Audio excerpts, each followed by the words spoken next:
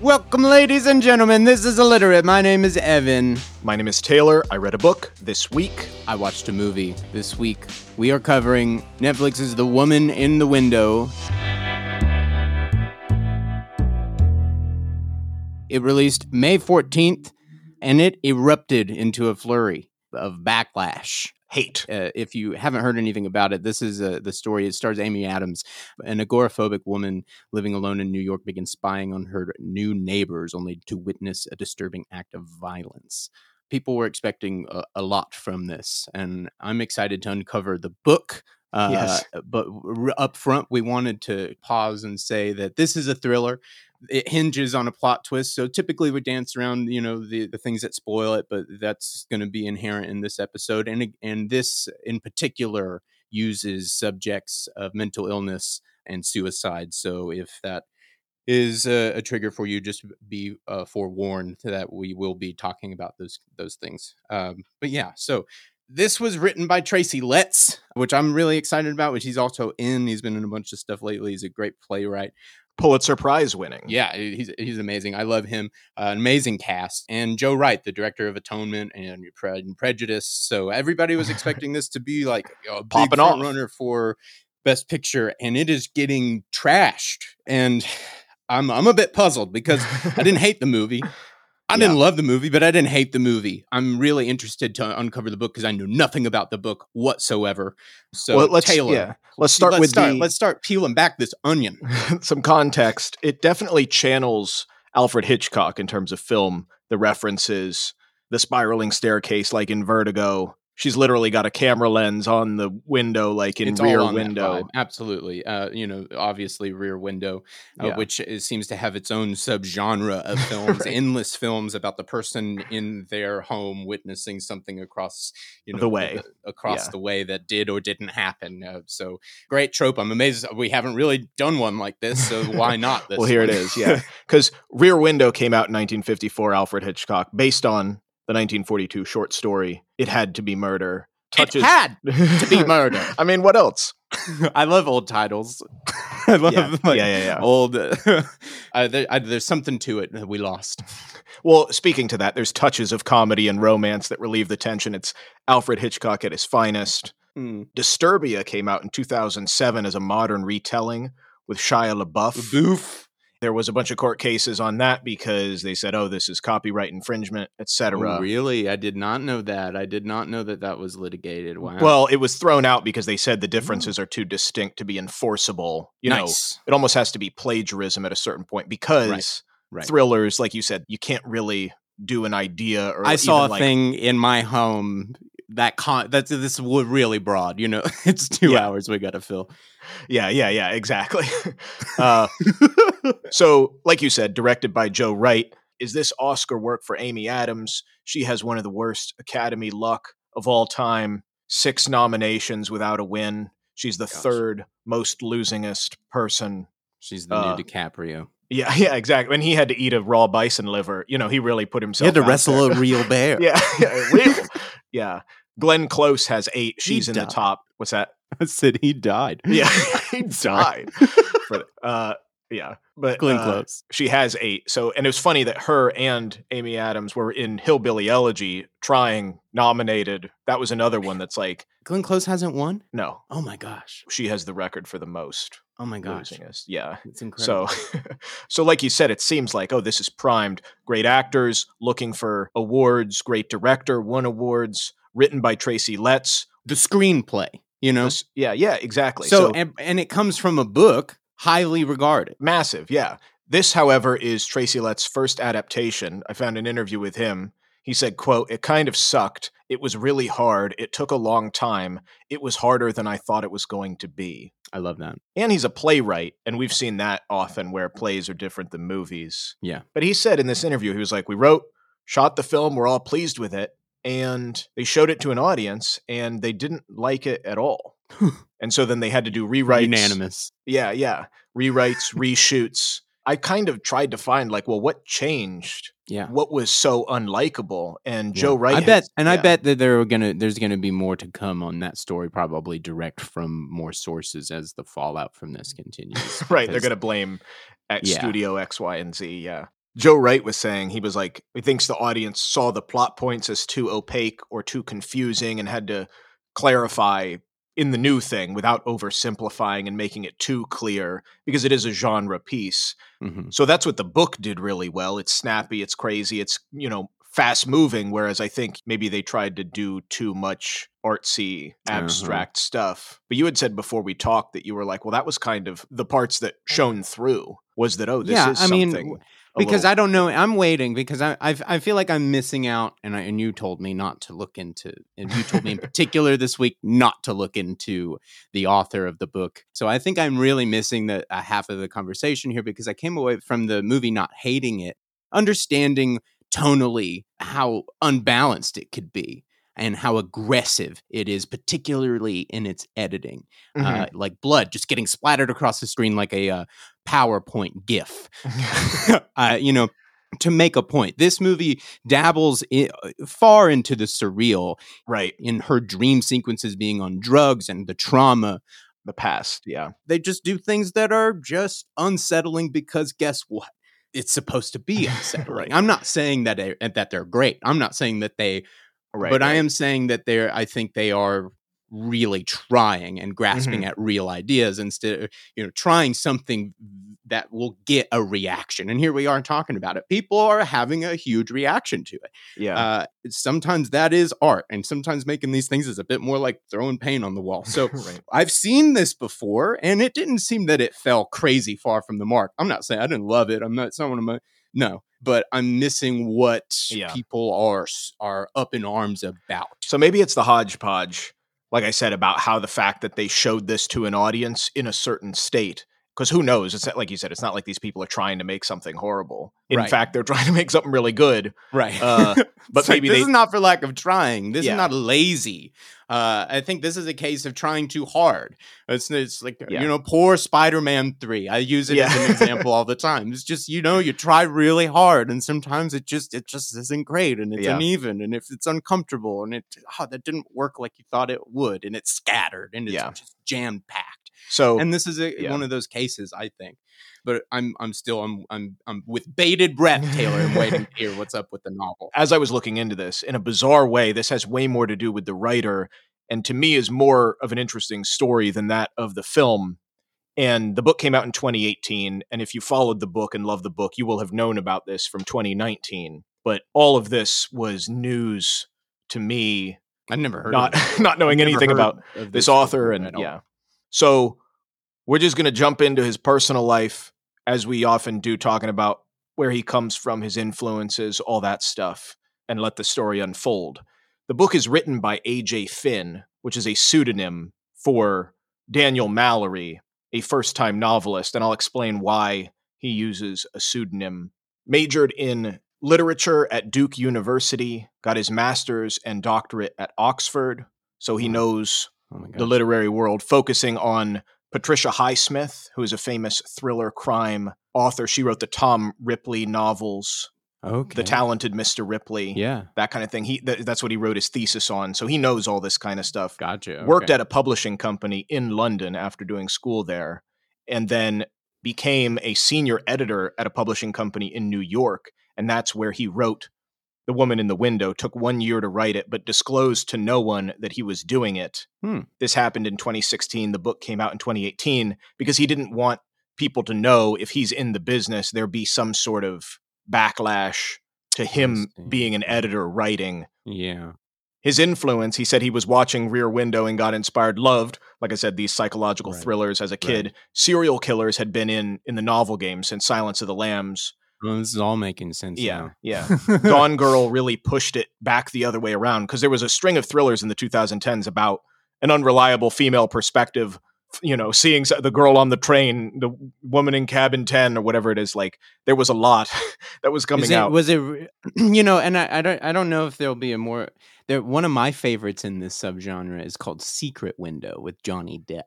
Have you never heard of this? I've heard of it, but I don't know it. This is a writer. This might even be a Stephen King thing now that I'm thinking about. Oh God! But it's a writer who's going through a divorce, who's getting accused of plagiarism. Like a guy, or like a guy just shows up on his porch and accuses of him stealing his story, and then starts terrorizing his wife as they're getting a divorce.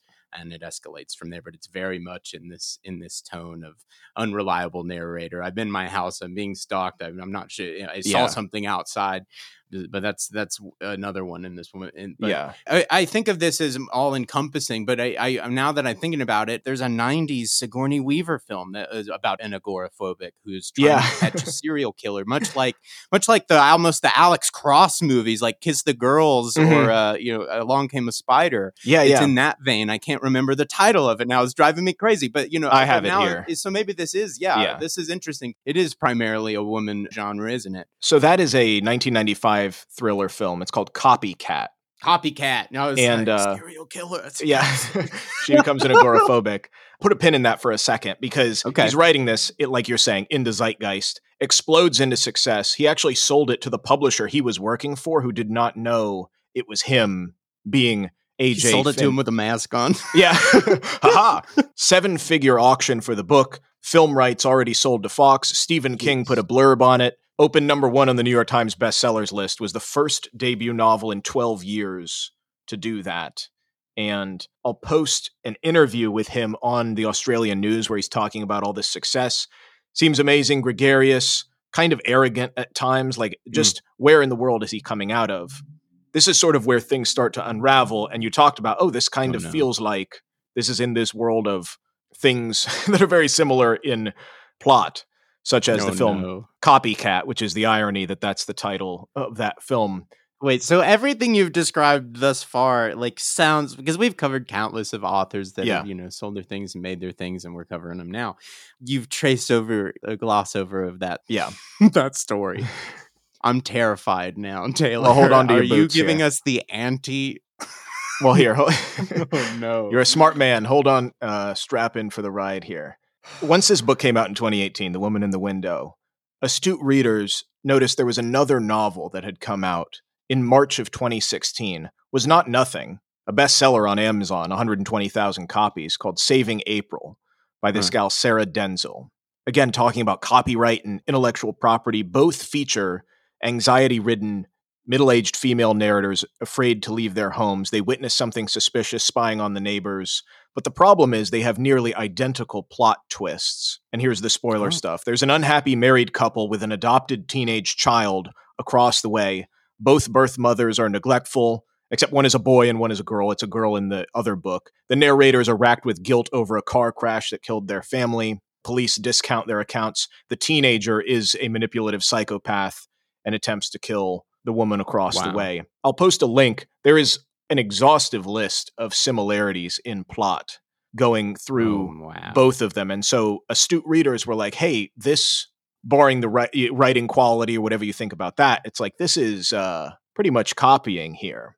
Sarah never took action, though, because, again, it's too thin, even with all of that, to support an infringement claim, because these are often also tropes of thrillers. Right. So that's kind of a chink in the armor here. Is this really the most amazing thing we've ever seen before from a debut author listed on the New York Times?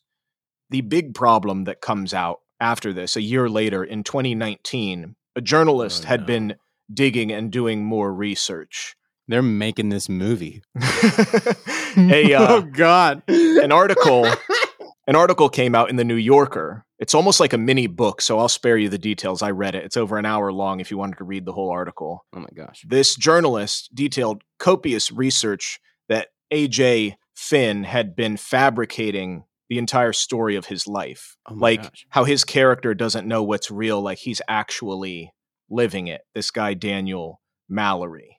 A lot of it related to deception in terms of securing people's sympathies, and then that affects his career and his personal relationships. A lot of what he claims about his life is not real. And then interviewing former colleagues, they said he's clever, careful, and then they even used the term ruthless deceptions. Whoa. Like, this person on the inside is not the bubbly, gregarious, confident person. He's calculated on the talk shows.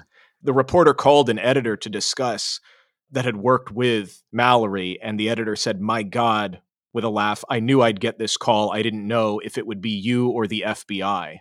Like, they knew working with this person that it was just a matter of time before what in the world he was actually doing was going to get found out. So thus becomes the story of his deception. So he... Okay. Everything so I told you was not true. Yeah. I was like, so who is he? Yeah. I told you, just to make sense of it, I told you sure, everything he told said. me what he told them. Yeah. We've all been, audience, we've all been through it now. We've all been abused by Mallory. Yeah. So, here we go. The deception. Well, and I just wanted to bring you along in my research and being like, oh, no, of God, course, it's the only way to now I understand. Now, of course, who is this man? Yeah. So on his application for his Oxford doctorate, he had said that during his master's work, he had to care for his mother in the States, and he did leave school for a time during his master's. This is like, hey, let me into the doctorate program. His brother had committed suicide during that time when he was caring for his mother, and he had also gotten a brain tumor but didn't want to tell his family. His mother had died of cancer, so he never got to tell her this. Just this reporter doing any amount of research. His mom is alive, has been married to her husband for over 40 years. His brother did not commit suicide, and he has no history of any cancer himself. And when telling the professor that approved him for this doctorate, the professor was shocked to learn this, that all of this was actually a lie that got him into the doctoral program. Oh my God. So where this starts, he wrote a piece in college in the Duke Chronicle about living in a single-parent household. And it was sort of I don't know if it was a jaded thing, but it was how Princeton denied him from acceptance when he wrote about his mother's cancer. And his mother did have cancer. But like I said, she's been married to her husband for over 40 years. So kind of the seeds of like figuring out how to use sympathy to his advantage for his life situation. And then just general lies sprinkled throughout. He said in an interview about Woman in the Window, he said he accidentally locked himself in a bathroom for 22 hours, had to break off the doorknob with a towel ring because they were asking about his influence for agoraphobia, and that he's saying, oh, this experience contributed to my fascination. Oh my God. But then never mentions this again in another interview at all. And you can see like he's sort of opportunistic in taking something and running with it. Yeah, or expanding it. Because if that was your inspiration, you would say that every single interview. Right. But it's pieces that he expands on and goes over the edge and then either forgets that he said that or it doesn't fit into what he needs to say at the other time. Oh my God. So there was a scholar that taught him for his master's at Oxford, which he did go through with. And this person remembers him going back and forth to the United States because he told him that his mother did die and said, oh yeah, I remember him. I respect his restraint and hard work. So there's even people in the past picking up the pieces that still were like, oh yeah, I didn't know that that wasn't true. God. Like that he just said it and then left. Oh so my gosh. He got an assistant job in New York with a publisher. And he said he loved women's fiction, reading to his mom when she had cancer. And he adds on, he had brain cancer himself once. And I don't know why he added this, but that becomes this part of the fiction in his first job. He goes back to Oxford to do his doctorate. And like I said, this is where he makes up the culmination of lies with his brother committing suicide, his mom dying, all of that stuff, and starts doing his doctorate back in England. Midway through 2009, which he's only done 2 years through a 4-year degree, he starts signing his emails, Dr. Daniel Mallory, as if he's completed. And Oxford confirmed to this reporter that he did never complete it. He never wrote his thesis on Patricia Highsmith, Mr. Ripley, but obviously he's fascinated by the concept. Right. If he's willing to tell people that he did his thesis on he wished he did. A psychopathic con man. And again, the reporter telling teachers, and they thought still that his illness had interrupted his studies, and that's why he was going back and forth as well, or why he was not there at times, because they thought he had had a brain tumor as well. He gets a job in London, like I said, not completing it, but signing his emails doctor, saying he was a former editor, even though he was only an assistant in New York, and that he had 2 PhDs, one at Oxford and one at an American university. Fake it till you make it, baby. And you gotta put yourself out there. Yeah. Lean in. You're like, why would anybody think that this person has 2 PhDs? But the colleagues of the London place said the hiring was kind of based on, suit doesn't fit him. It's like, right. Yes, I'm shaking hands.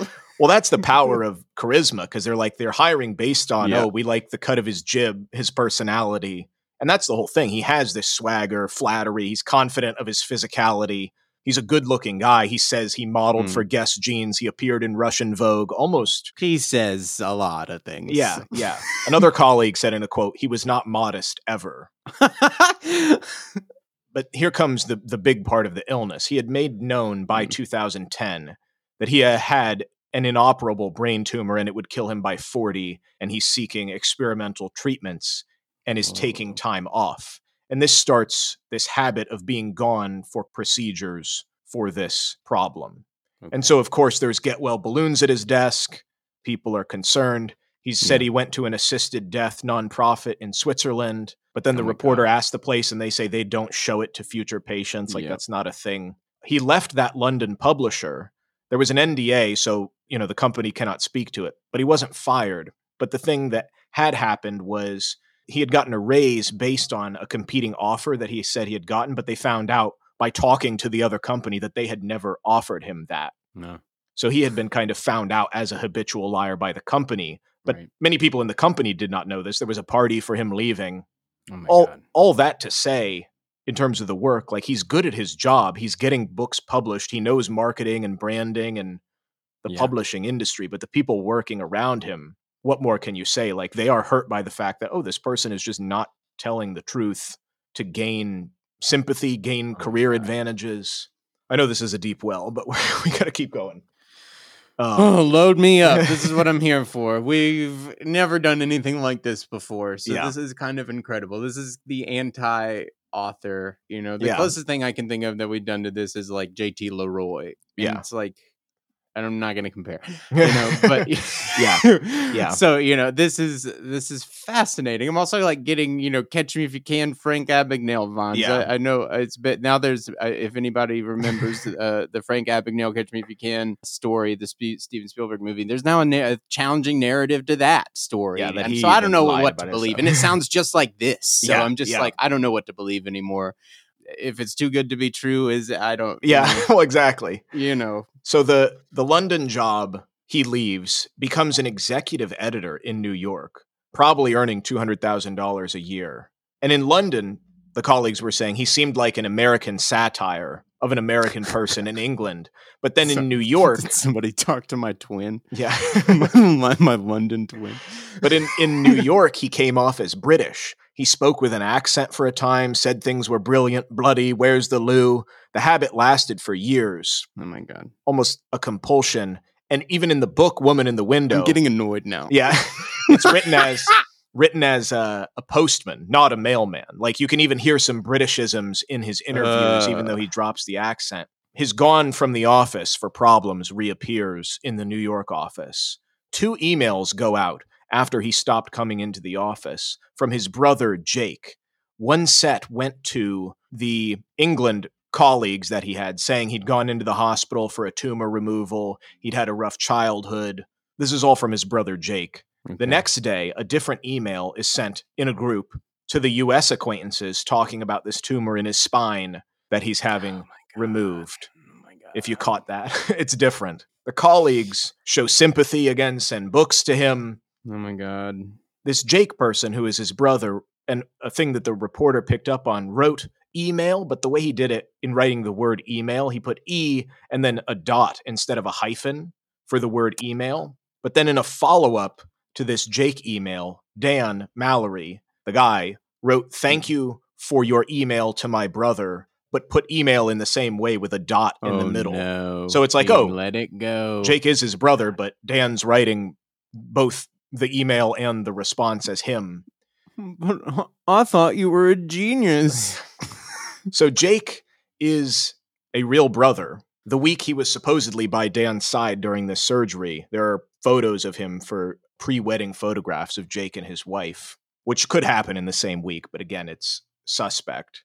More emails about surgeries and treatments come from Jake to both sets. Again, all 2 different emails to 2 different groups of people saying the tumors have been removed, but Jake is using Britishisms in the emails. There's a continued cycle of this where he comes back, more setbacks, relapses, praising himself, or Jake praising him, saying he had been working with abused children at the hospital where he was being treated at. Came back to work in the spring. Nothing was different. No lost weight, hair, good as ever. So you think lying is writing? Yeah. So the effect of this on people for the job, the thing about the email stuff, Jake, it wasn't like he was requesting money. It's not a scam per se. It's almost a performance art, was what somebody said. It's like, what can I get at? Yeah, it definitely a performance art. It absolutely is an act. You know, he wasn't trying to con all of his people for like a grift. Like, what can I get out of you? What can I make you do? Or what are you further willing my to career. give up? It's Yeah. very, Yeah. God, But again, he's doing the work, the publishing work. He's getting thriller writers selling multi-million-dollar deals on these authors. One of the writers that he gets on for the publishing house in 2015, her name is Sophie Hannah, and she was doing a continuation of Agatha Christie novels. In her second novel, there is a character who tells everyone he's terminally ill, and he's murdered, and they find out his kidneys were healthy, like he wasn't telling the truth about that. And one of the friends of this person said that he'd become friends with him at Oxford and doubted the prognosis of this kidney problem. And someone claiming to be his brother had confirmed the disease, but the brother was actually him wearing a disguise. I mean, just sketches it out in real life first. Yeah, well, this is this other author. This is Sophie Hannah, who has worked, who has worked with him. Oh God, who put this into a story. And I see. Yeah. God. But even more crazy that this other person has put in all these details. Yeah. And the brother who is wearing a disguise in her novel, the name is Blake. She refused to comment for this journalist in this article, except to say, she said, "Oh yes, there are some obvious parallels about rumors of him in the industry and my book." Yeah. So the origin for The Woman in the Window, here we come to this actual part. Yeah. The myth behind it is thin. Like I said, he was watching Rear Window and got interested in it, and then whatever things he made up. But from his mouth, into the genre. Yeah, the genre. This is stuff that he said. He said, before Gone Girl, there had been no branding for this. Now there's a commercial opportunity, business-like in his things. He said he favored A.J. Finn, the pseudonym, for its legibility on a small screen at reduced pixelation. Like there's no artistry to that. Cool. And he came up with Anna Fox, the main character's name, after something easy to pronounce in many languages, was his justification for that. The reporter says it seems like Hollywood loved it. Yeah. Well, and the book, I read it, it's breezed through. It's 100 very short chapters. It's a trope in this kind of thing where it's like, boom, boom, boom, next thing. Yeah. The reporter said it feels like a thriller, excited about getting away with writing a thriller. Like he conned the thriller literary world. And the entire time I've been sitting here thinking about how in the movie the reveal is the kid kind of getting off at the end of like, ha ha ha, you didn't know it's me the whole time. You thought it was my dad. Nobody will ever know. As I grow into this great serial killer, I'm a genius. So I've been sitting here this whole time like thinking like, oh my God, he's wrote himself into this thing. Which is, we always say, how the trick, I got you. Yeah. I got you. So like, this is bizarre. This is so amazing. Bizarre. Yeah. This is sad. This is horrific. God. So there's a conclusion to this, which the reporter was able to talk to his father. And the father said, yes. Here we go. His mom did have cancer. Dan did not, the whole tumor in his brain or in his spine. His parents were apart for 2 years, but they didn't file for divorce or anything, and they came back together. And he said Dan did go through a tough time with that, but not so much as to say he was the product of a single-parent household. And then Pamela, his mom, showed up, and he wanted a comment, and she said, "We're not doing that, thank you." And Dan Mallory, A.J. Finn, has been silent since 2018, since the book came out and the press tour and all around the world and all of that stuff. After all this broke from the New Yorker in 2019, when the journalists had been doing all this work, Dan Mallory said that in 2015, shortly before he started writing Woman in the Window, he had been given a diagnosis of bipolar II disorder and said he'd sought treatment for it in electric shocks and ketamine. And he said that his deception comes from the bipolar spectrum disorder. This is sort of the gray, murky area of how you feel about it, how you don't feel about it, because, he's championing his courage in the face of a mental illness. Clearly he has problems. And in the case of bipolar disorder, which obviously I can't speak to at all in terms of this specific thing, but there were a few psychiatrist takes on the matter. And a psychiatrist that was interviewed said that one cannot attribute to that diagnosis delusions, amnesia, chronic lying for secondary gain. Like it doesn't explain organized untruths maintained, morality, maintained over time. So maybe, he needs sympathy because there are clearly some other mental health situations going on. For sure. If there's psychopathy or, sociopathy or whatever. There was an agent who's a close family member, is also bipolar, who worked with him and said, I've seen the ravages and suffering of the disease. And if Mallory's deceit is the product of bipolar episodes, they have been singularly advantageous to his career, unlike any other bipolar person. Lashing out and getting a movie deal. Yeah, exactly. Getting paid millions of dollars. Like, if he's stable and lucid enough to produce a best-selling novel, then he should apologize to the people he lied to and the people he hurt. So his public relations firm released a statement and said that he did state, implied, or allow others to believe that he was afflicted with a physical problem instead of a psychological one, cancer. And then he says, with the benefit of hindsight, I'm sorry to have taken or be seen to have taken advantage of anyone else's goodwill. So it's it seems like, it's a blanket thing by the people representing him. Like the journalists going back, none of these people knew that a lot of this stuff was. So where's all the cameras now? Come on. Right. Say so it is on camera, man. It is a sticky situation because the whole journalist, the article, the New Yorker stuff, it does paint this grim picture of this problematic person. And it's like, well, he is problematic, but also there is some mental health stuff going on. He does have bipolar disorder, whether that also contributes, he has serious bouts of depression, all of that stuff. And then it's so fascinating that all of that gets put into this novel about somebody who is struggling with hallucinations, the thriller, all the stuff he's put into his own life in a bad way. Right. This is amazing. I'm trying to think of another comparable. It's like now I instantly want to know more about like Million Little Pieces and the Oprah debacle. Yeah, that was a memoir, which was not true, which is why he got Right. guff. That's what's so fascinating is like people loved the book because it was a fast-paced thriller. Like he knew how to play the market in the same way, potentially pending his personal struggles with mental illness. And that's kind of what I wanted to sort of say is like, okay, that's the problem in a way, is him saying, oh, well, I have this mental illness. It's like, that doesn't do any good for people that have mental illness. Right. To say that, because in a way, right. It's like, this was in the pursuit of for lack of a better term, fame. This became public, and when it becomes public, that's where my empathy for his battle with mental illness starts to wane. Yes, I have empathy for his mental illness, but to a certain extent, where the doctors are saying, it doesn't make up for manipulating people for your gain. Like it doesn't. And especially when you make this a public thing, for when you do this in pursuit of notoriety, is bizarre. So when you make it public and you're crossing a line, now you don't own this narrative. Now you have submitted it to the zeitgeist, and that's an animal and it's dangerous. And I think he poked it and he's receded. Huh? I don't know.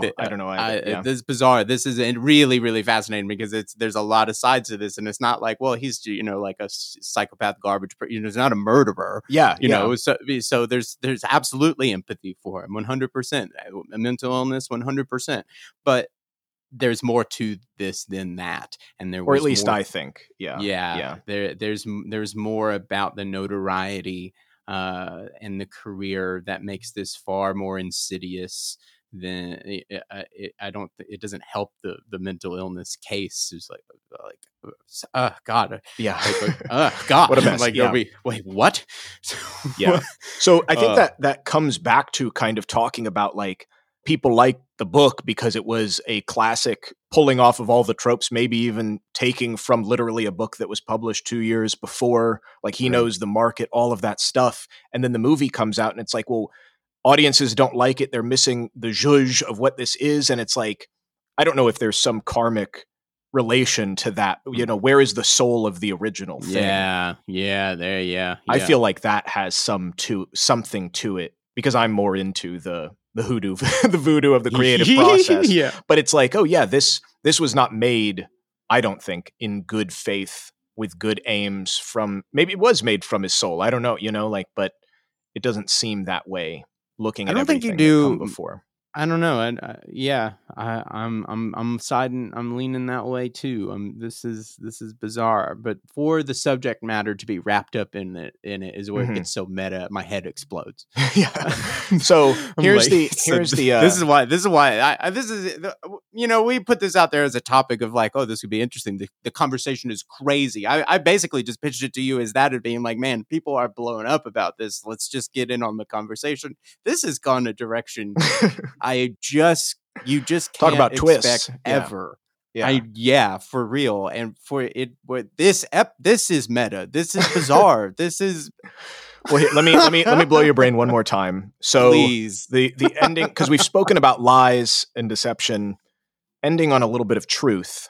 Again, this is based on this New Yorker article that I read where this journalist exposed all this stuff. Netflix bought the rights to that article, and what? Jake Gyllenhaal is slated to play Mallory. Yes. No way. I've been sitting here going, like, earlier, I was like, oh, they hired the guy, I was just like thinking, I was like, oh, so they hired he is the guy in Nightcrawler, like, Yeah. like, oh, this is perfect. That they're, this is amazing. Jake Gyllenhaal is going to play him. And again, in the movie about this. It's going to be incredible, Taylor. In a funny kind of take on it, we'll see how it goes. But like Amy Adams, like we started from the top, like pining for an Oscar. But in a way, it's like Jake Gyllenhaal is another person who has never won any Oscars. And this time, and this is something he probably should have won it for Nightcrawler too. But this is something that is based on truth, like this guy's actual life. Amazing. Yeah. So maybe he'll win an Oscar for that. It's like maybe. It all comes around. I am so pumped. Oh my God. You like reached right into my brain. And it's like a fantasy. This is amazing. Yeah. Wild. Oh my God. Absolutely wild. Thank you, Taylor. Thank you so much.